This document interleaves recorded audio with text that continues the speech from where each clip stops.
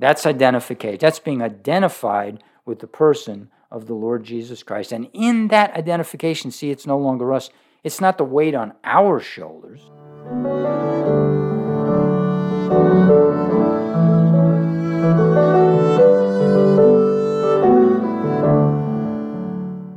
Hello, and welcome to this edition of That They Might Know, a podcast dedicated to proclaiming the gospel of Jesus Christ. I am your host, Dr. William Mazzella, and our teacher is my friend and brother in the Lord, Joe Durso. In this episode, Joe examines Romans chapter 6, verses 8 through 11, as Paul proclaims the importance of identification with Christ as the source of the believer's holiness.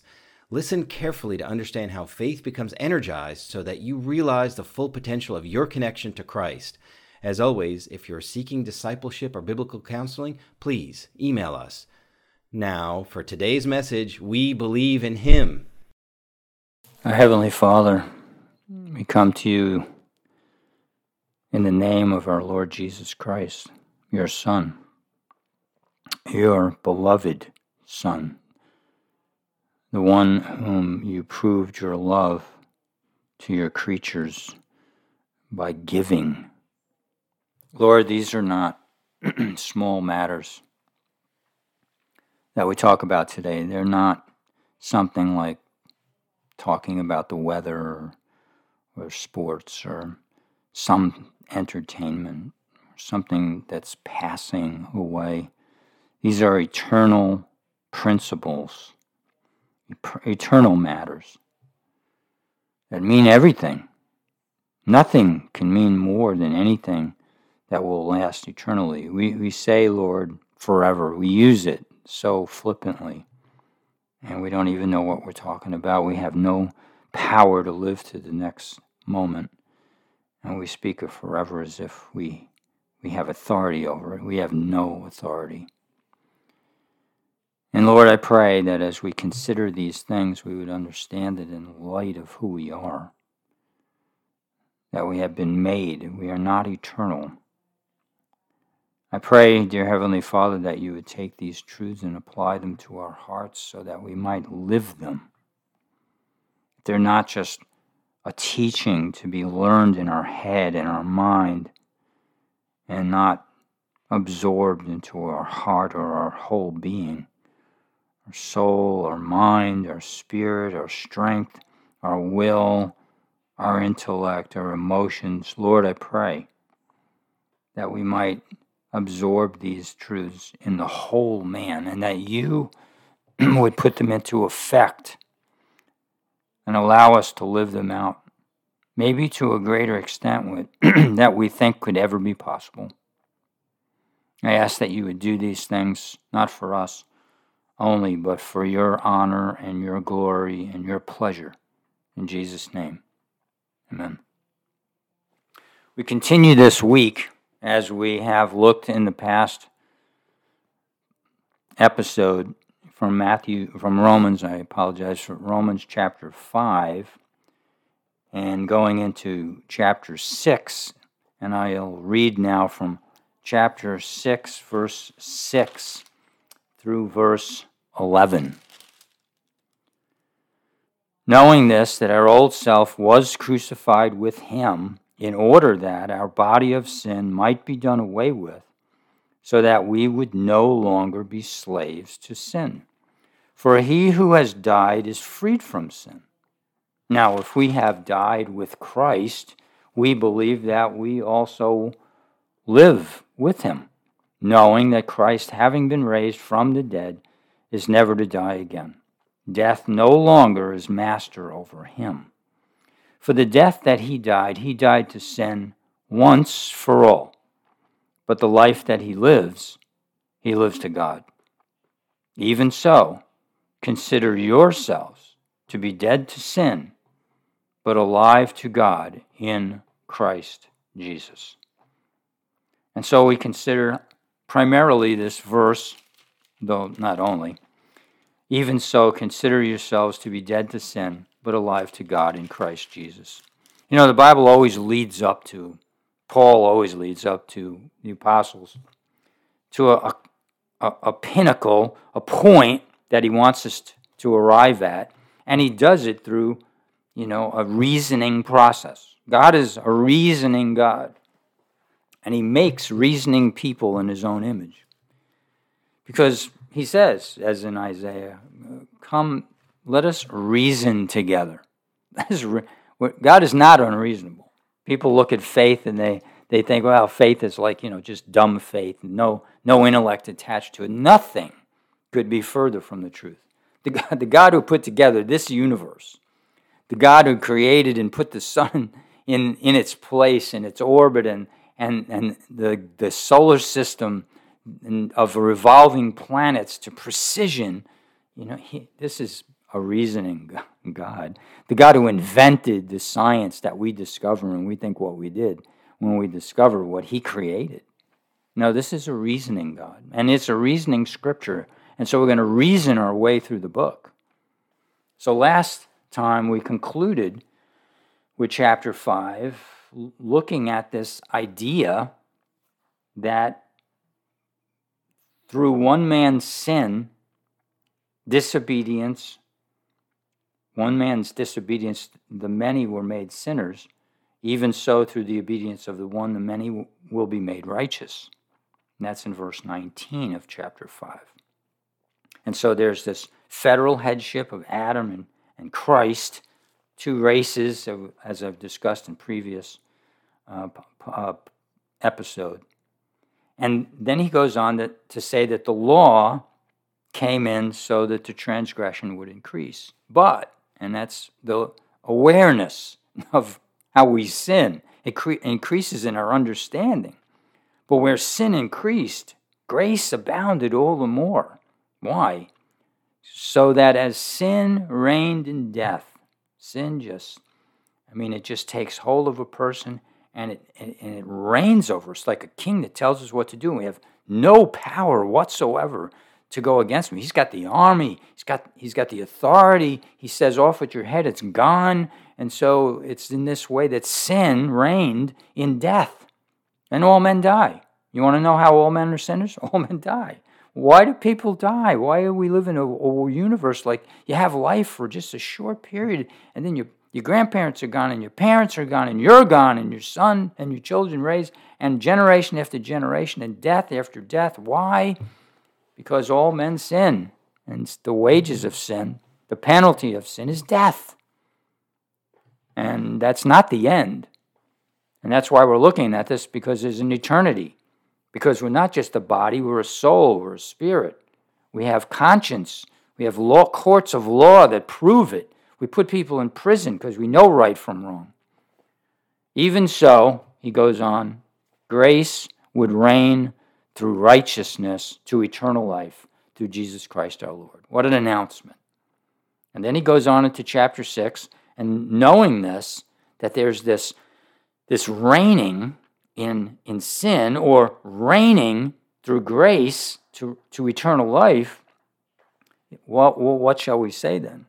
Are we to continue in sin so grace may increase? Well, okay, with grace, God is full of grace, so let's do whatever we want. He knew that's where they were going to go, and he says, may it never be. God forbid it. This is insane. No.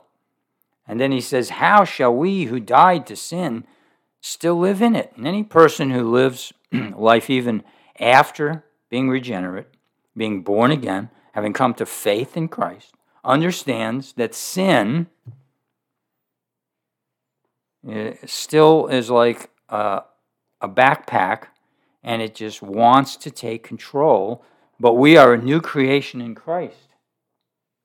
And as a new creation in Christ, old things are passing away and all things are becoming new. We're a new man. And the last thing we want to do is sin. Now, there's a battle with it, and he's dealing with that battle, and he enters it in chapter 6 and proceeds through 7 and 8, and we'll be looking through this. But in this portion, he's making the point that we are dead. We died to sin, and it's not for us to live in it any longer.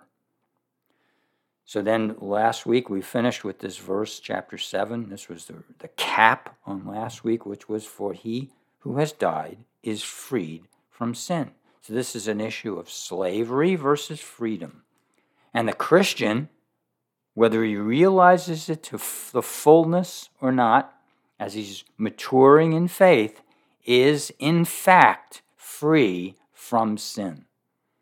Now, I want you to get this. I want to get it. I want to continue to get it deeper and deeper and more into my heart. I would like you to get it into your heart, dear listener. In verse 8, now if we have died, now that if is an if as in it's accomplished. But the if question is there because is it a question in your mind, in my mind? It's a question in every person's mind who continues in sin. You know, are we really freed from sin? Have we died to sin? Now, if we have died with Christ, and that brings in view the actual salvation experience. See, it's one thing to mimic the words, to say what a person says, follow me in this prayer, or give your heart to Christ, or Christ has died for your sins. And to know those things, it's one thing to know them in your head. It's another thing to fully absorb them into your heart and into your life, into the practice. Only the born-again believer can do that. That's why salvation is two parts. It's what takes place going into salvation and what takes place coming out of salvation. Going into salvation, it's faith alone. It's trust. It's believing that what God said is true, completely, undeniable. God is not a liar. He's not like us. He's a perfectly righteous and holy person. One God in three persons, and all three, one mind, one heart, in everything, and in this particular, that they do not lie, they tell the truth. They are faithful. We believe that we shall also live with him if we died with Christ. We shall also live with him, knowing why. Why do we believe this? How can we have the assurance and the knowledge that we're freed from sin and that we're living with Jesus Christ? Big question, huge, to the person who understands and who wants to live a holy life, wants to be obedient to God in Christ. Knowing that Christ, having been raised from the dead, is never to die again. Death no longer is master over him. See, he became liable. He came under the power of death for a purpose. And that purpose, that main purpose, was to please the Father, to fulfill his plan and his desire. What was that plan? To give something, a gift to his Son.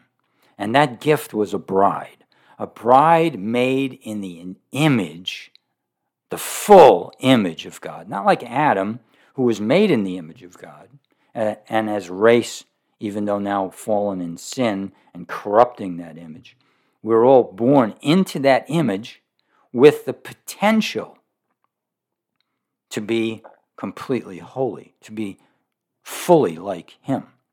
Now I say with the potential because God had to work out a plan, and that plan was that men might be identified with Christ in such a way that the Father sees his people, he sees Christ's bride, he sees Christ. And the love with which he loves Christ, he loves his people. Why? Because his people are now identified fully with Christ. Now, the fullness of identification in creation is that God spoke and created man in his image. The fullness of identification in Christ is that Christ took on humanity, became a man, identified as a man, lived as a man, fulfilled all the righteousness of God that could in word, with his mouth, in motivation of his heart, in attitude, in every feeling, every thought of his entire life, in every temptation, tempted as we are, yet without sin to perfection. That's the Son. So the Son not only is the eternal God, one with the eternal Father and the Holy Spirit for eternity, like outside of time, no change, all the same, in an eternal state that we can't comprehend, but we can understand. And in that state, not in that state, but in the human state, as a man entering into time, entering into weakness, entering into a body prepared for him by the Father, as it's in Hebrews 10 and 9 and 10. In those passages of the covenant where God has in Christ become a man and identified with men, now the fullness of the image is complete through identification with the Son, Jesus Christ, because the Son is eternal life. He's the one in whom we are made in his image. But much more than just being made in his image, like a sculpture, like, you taking a rock and turning it into a picture, so to speak, of Jesus. Now the rock that's been carved is filled with the presence of Christ himself. I mean, think about this. So it's no longer just I, but it's Christ. And then Galatians 2:20, for I am crucified with Christ, nevertheless I live. Yet not I, but Christ lives in me. And the life that I now live in the flesh, I live by faith in the Son of God who loved me and gave himself for me. This is full identification. This is not just some statue, like you might look at the body of man as housing the soul of man. But it's meant to house not only the soul of man, but be fully integrated with the very Spirit of the living God. Now this is a person in the image of God. So he says, knowing that Christ, having been raised from the dead, this is Christ as a substitute, is never to die again. The purpose is completed. He paid for the sins on the cross. He fully suffered for what every person for whom he died would suffer, an eternal suffering, accomplished because he's an eternal person, is never to die again. Death no longer is master over him. Now we have to get this before we get how we can live a holy life and we can live freed from sin. Why? Because the first focus has to be Jesus Christ. It can't be you or I. How do I do this? Give me spiritual disciplines. Pray. Let me witness for Christ. Let me be obedient and go out into all the world and preach the gospel. All of these things are wonderful ways of being obedient. It's what it means to be obedient. But the source of obedience cannot be our obedience. The source of our obedience must be Jesus Christ.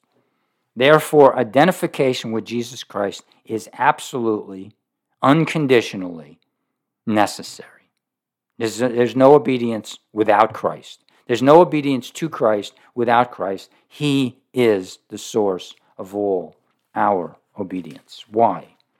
Because he is a person and he is eternal life. John, in chapter 1 of his letter, 1 John, first epistle of John, says, what was from the beginning? What was from the beginning? What beginning? The beginning of all things. For God created. God said, let there be light. And there was light. This was something that didn't exist before that. Only God existed. Now he's doing something new. This is the beginning of something. There is no beginning with God. He was from the beginning. He's outside of time, like I've said.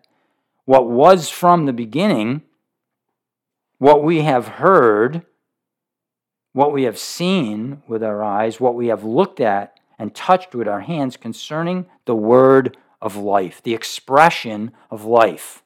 Here he is in human form. And the apostles, the disciples, the people of his day, the followers of Christ, they saw him, along with all other people in Israel. And the life was manifested. It was revealed. And we have seen and testified and proclaimed to you the eternal life. Not life like we have it in a body, and we exist in time. We have a birthday, and we all celebrate the day that we were born, which tells us we're celebrating our finiteness. We're celebrating that we're not eternal. we're celebrating that we're not God, whether we recognize it or not. The eternal life has no birthday. He's always been. And the life, as in Jesus Christ, was revealed, and we have seen and testified and proclaimed to you the eternal life, which was with the Father and was manifested or revealed to us. The Father is just eternal as the Son, and the Son is eternal as the Father, and the Holy Spirit as the Father and the Son. They're one God in three divine persons, and they are a loving God, and they are persons. And they related to one another in all eternity. They relate to one another now in perfection and in love, in righteousness and holiness, and they would never hurt anyone. And they are the exact opposite of what we see on planet Earth today and for the past 6,000 years. And so, to the disciples, of what we have seen and heard, we proclaim to you also, so that you too may have fellowship with us. And indeed, our fellowship is with the Father and with his Son, Jesus Christ. And this is inspired by the Holy Spirit. And these things we write so that our joy may be made complete. Why?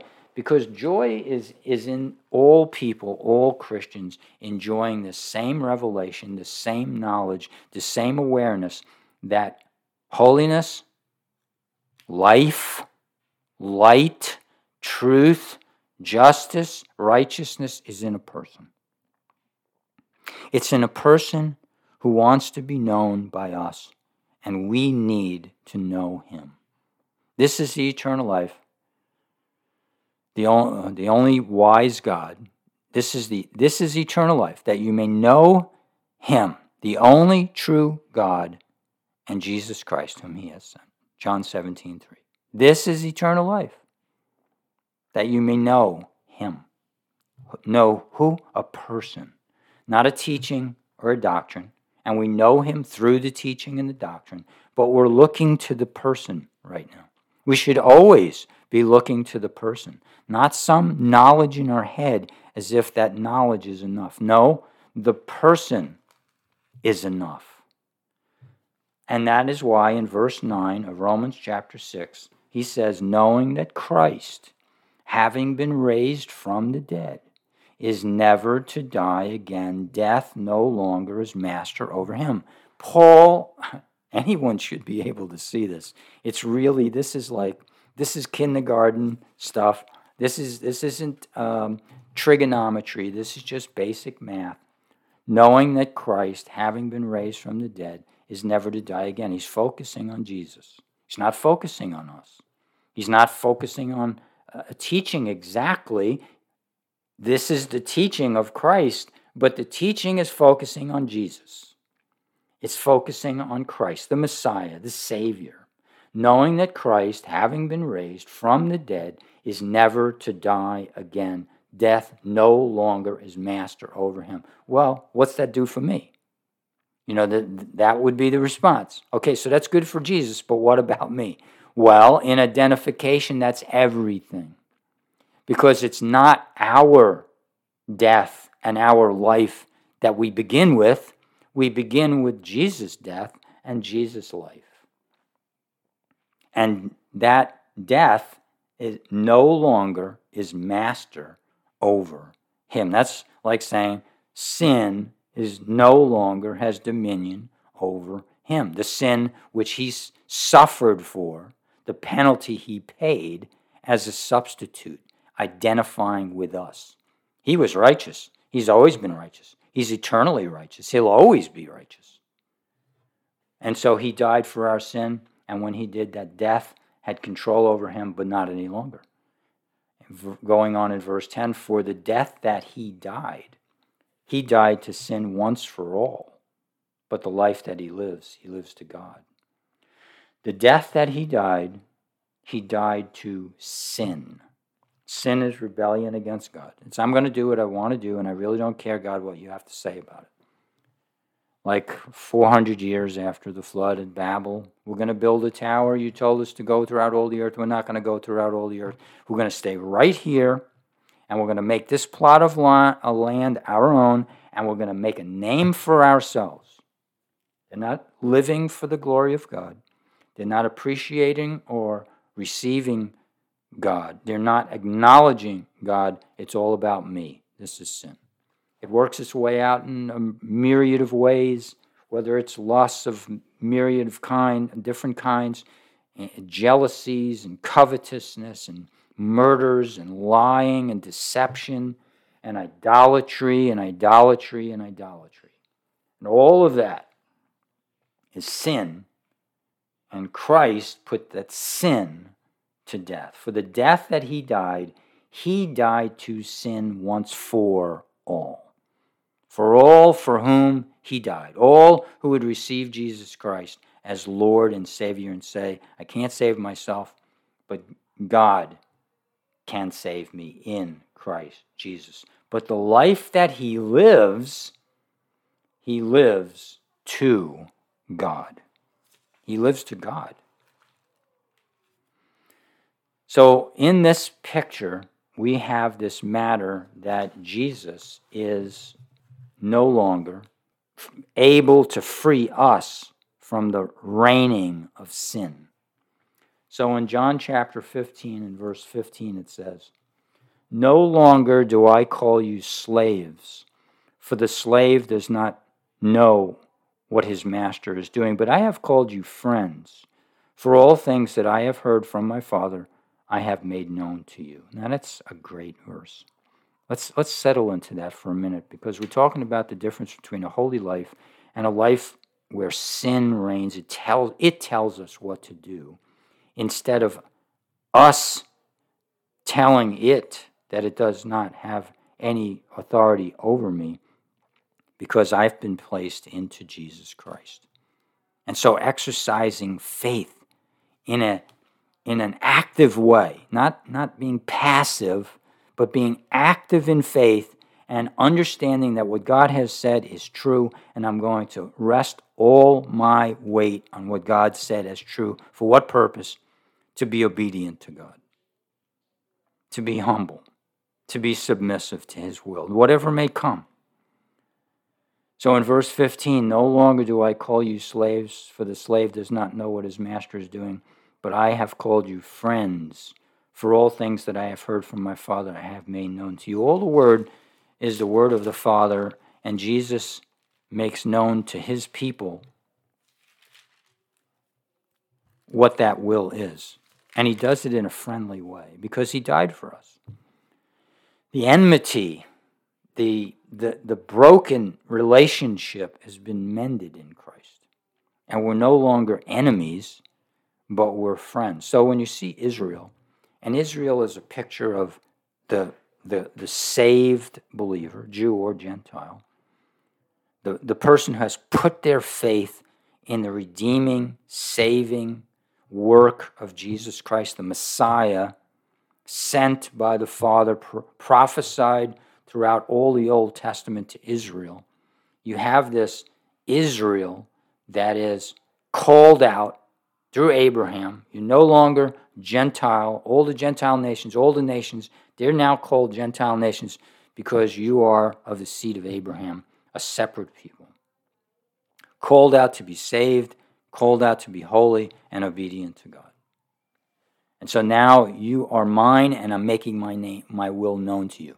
So he takes Moses, brings him to Sinai, the law, and all the fulfillment of the law, and all that happened from then and into the coming of the Messiah and all the New Testament writings, and so that you have old and new, you have two covenants, you have the fulfillment of everything in Jesus Christ. The law couldn't save us, only grace saves us. It's a perfectly written book from beginning to end, from creation to Revelations and what's coming in the future, and the new Jerusalem, and a new people, and a new heaven, and a new earth, just as it's a new man. So Israel is that picture taken out of slavery from Egypt, brought through the Red Sea, which is an impossible thing, except for God who divides the Red Sea and brings them into a land of blessing filled with milk and honey and joy as we have it in the Lord Jesus Christ. This is the fulfillment of life. I've come that you might have life and that you might have it more abundantly. Abundant life. Not self-seeking, selfish, introverted, fearful but courageous and bold and proclaiming Christ as he is, as he's always been, so that we can live a holy life. We're identified with him. And now we're friends with him, back to a person.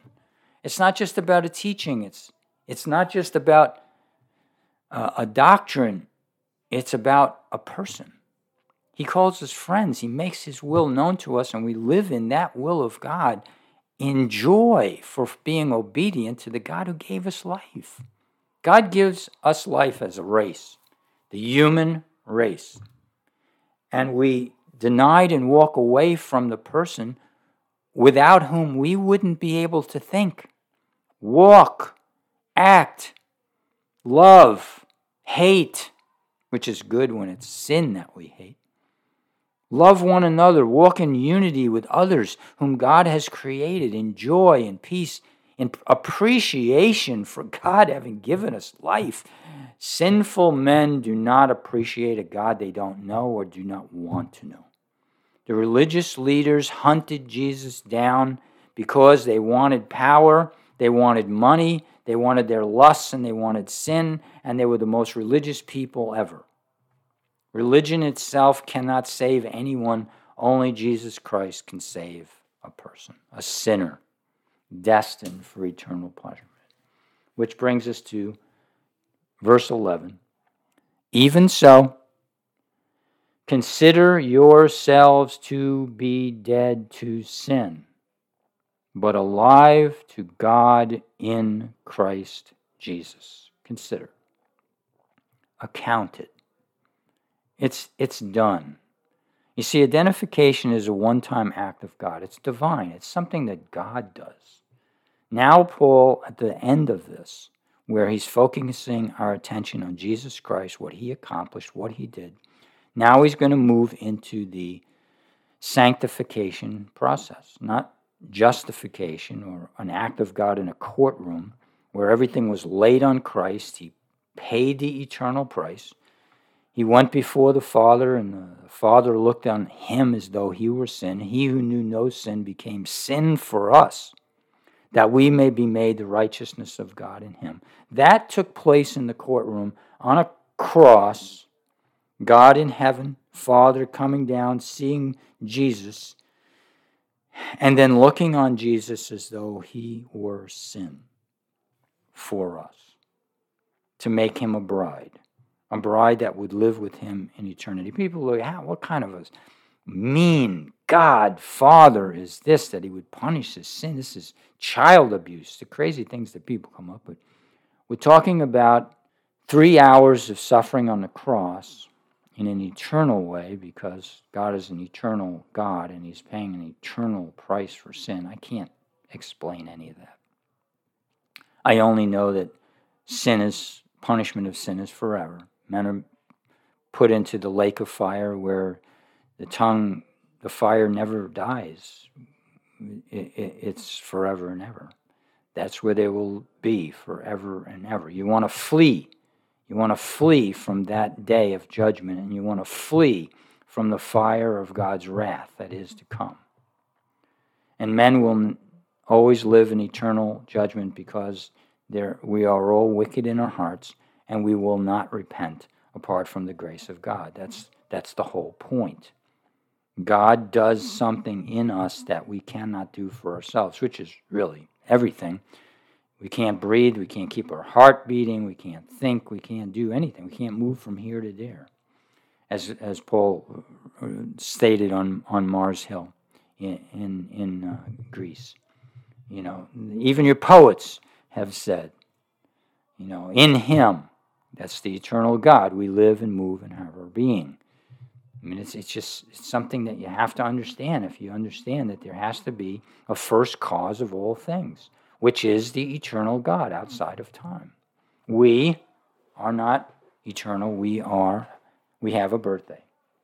And so this is so important to view and focus first on Jesus Christ, and then even so, consider yourselves to be dead to sin, but alive to God in Christ Jesus. This is an act of faith on our part, a faith that we believe is given to us by God, a faith that is activated in us by God. And at the same time, there is this necessity on our part to participate in the salvation experience after it's been given to us.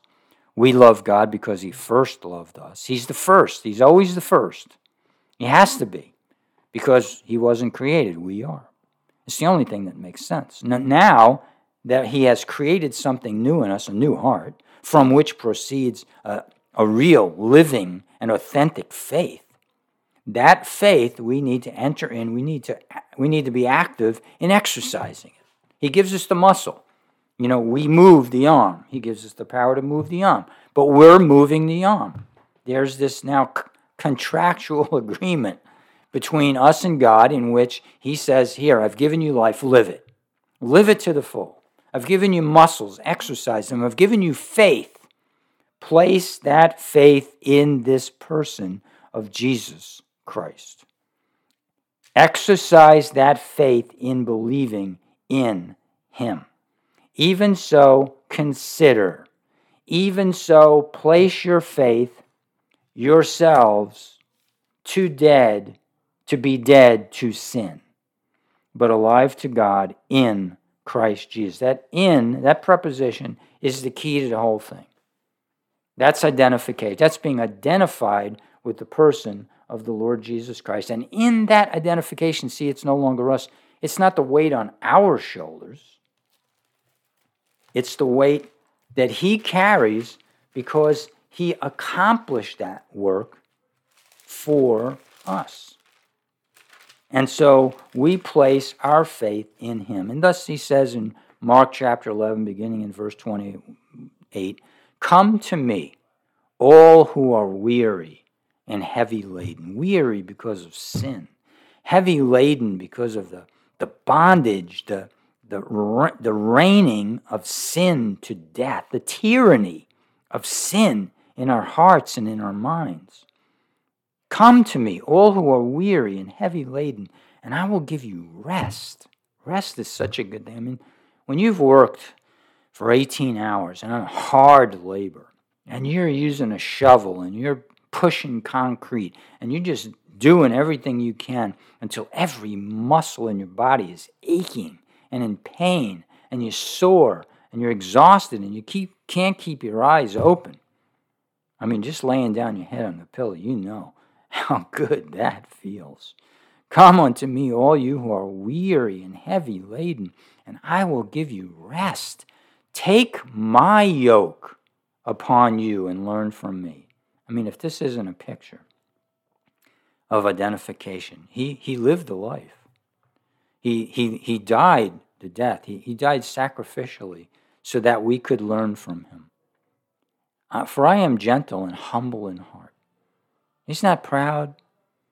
He's not like, oh, I'm the son and I can do what I want and I don't really care what the Father says. Just the opposite. 12 years old, he's a man. He's in a human body. And the parents have to go looking for him, and he's in the temple. He's God. His hormones are kicking in place. He's becoming a man, humanly speaking. And son, you never treated us this way. That's right. Never, ever in the 12 years did he ever treat Mary or Joseph that way. No rebellion, no sinful attitudes. No, I'm going to do what I want to do. None of that. None of that. Well, I had to do this. I have to be in my Father's house. Your Father's house. Yeah, my Heavenly Father. My Heavenly Father's house. I have to be here. This is to fulfill what He desired. So I'm in His house and I'm contending with the religious leaders. You know, there's another 18 years to go, and He's going to really contend for 3 years with the religious leaders. But it's kicking in now, and He had to go there. So then He goes back with Mary and Joseph, and He submits to them until He's 30 years old. He becomes a man. He is a man. He's man of man, but He was humble. And so He says to us, I'm gentle and humble in heart, and you will find rest for your souls. For my yoke is easy, and my burden is light. What makes His yoke easy and His burden light? What's that? Because He's given it to us. We're not doing it. We're not creating. We can't create holiness. We can't manufacture holiness. We can't manufacture goodness as a sinner. It's manufactured by him, and so for all eternity, people will begin praise and honor and glory to God. Why? Because they're living out a holy and righteous life, humbly submitting to whatever it is that God desires us to do and be for all eternity. And we can't imagine what that is. A universe emptied, void of darkness, an emptiness, a universe filled with light. Just a picture of that. You don't look out into space and see nothing. You look and you see everything. And that's the new heavens and the new earth that's being created, will be created for all those who have put their faith and trust in Jesus Christ, for all, which they will live out for all eternity. And that burden, that yoke is easy and that burden is light because it's his. He's carrying it. He's performing it. He's manufacturing and will manufacture it from millisecond to millisecond in us for all eternity. And we'll be giving him the honor and the praise and the glory rather than saying, I'm God, I have a false God and I made it in my own image and I am God. Yet, no, that's living a lie. That's living a deception. No, all the false religions, one way or another, very subtle as they are, that's what they teach. They teach that I am God. We are God. Look at the Mormons. I mean, they literally say it. We're all going to be gods, and we're going to have our own planet and our own place. Yeah, no, not so much. Even so, consider yourselves to be dead to sin, but alive to God in Christ Jesus.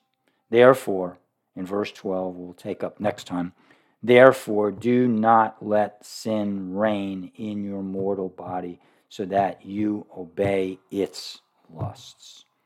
This is where he's going to kick into. Therefore. What's the therefore? We've just all considered it in this episode. Therefore, do not let sin reign. Do not let sin reign. This is to the Christian. This is to the born-again, regenerate believer who has been given a new heart and he's living under the covenant of grace, which means that Christ accomplished all of this for the purpose of working it out in our life. What we think about, how we think, the attitudes we project, the motivations that cause us to do what we do, all of that is an exercise for us to not let sin reign there, but what? To allow Christ to reign there.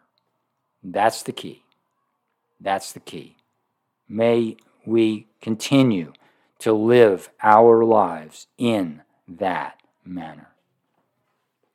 Dear Heavenly Father, I thank you for this outstanding truth that Paul, inspired by you, Paul wrote in Romans in proclaiming your taking on in a very tangible way, in a way that we can live it out from day to day, that you identified with us so that we might identify with you, so that we might have our burdens lifted, we might not carry this yoke, we might carry your yoke, because it's easy. It's easy to carry your yoke because you're doing most of the carrying. You're doing all the carrying. We carry it in a manner that it's yours and it's not ours. Lord, make this truth real in our lives. What we're asking for today, Lord, is just to help our part in what we have to do in exercising the faith that you have given to us. That real and living faith, that faith that is something we can't manufacture. Help us, oh God, to see Jesus. Help us to see the love of Christ in going to a cross and as a righteous, perfectly righteous man who is the living God, to take our sins on himself so that he might carry our burdens, that he might make us joyful. Lord, I thank you. We thank you.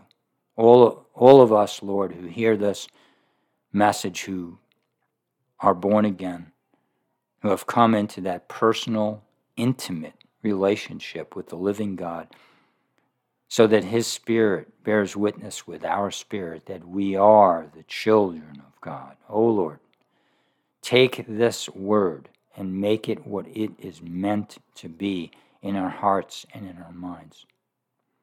Allow us, O Lord, to give you the praise and the honor and the glory, not just with our lips, but with our manner of life, with the way we live out our lives, how we treat one another, how we live in the church, how we project our lives to the lost so they may become jealous for what we have and they might come to know Jesus Christ.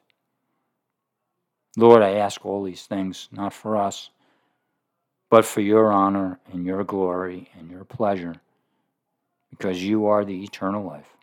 You're the one who deserves it all. We ask these things in Jesus' name. Amen.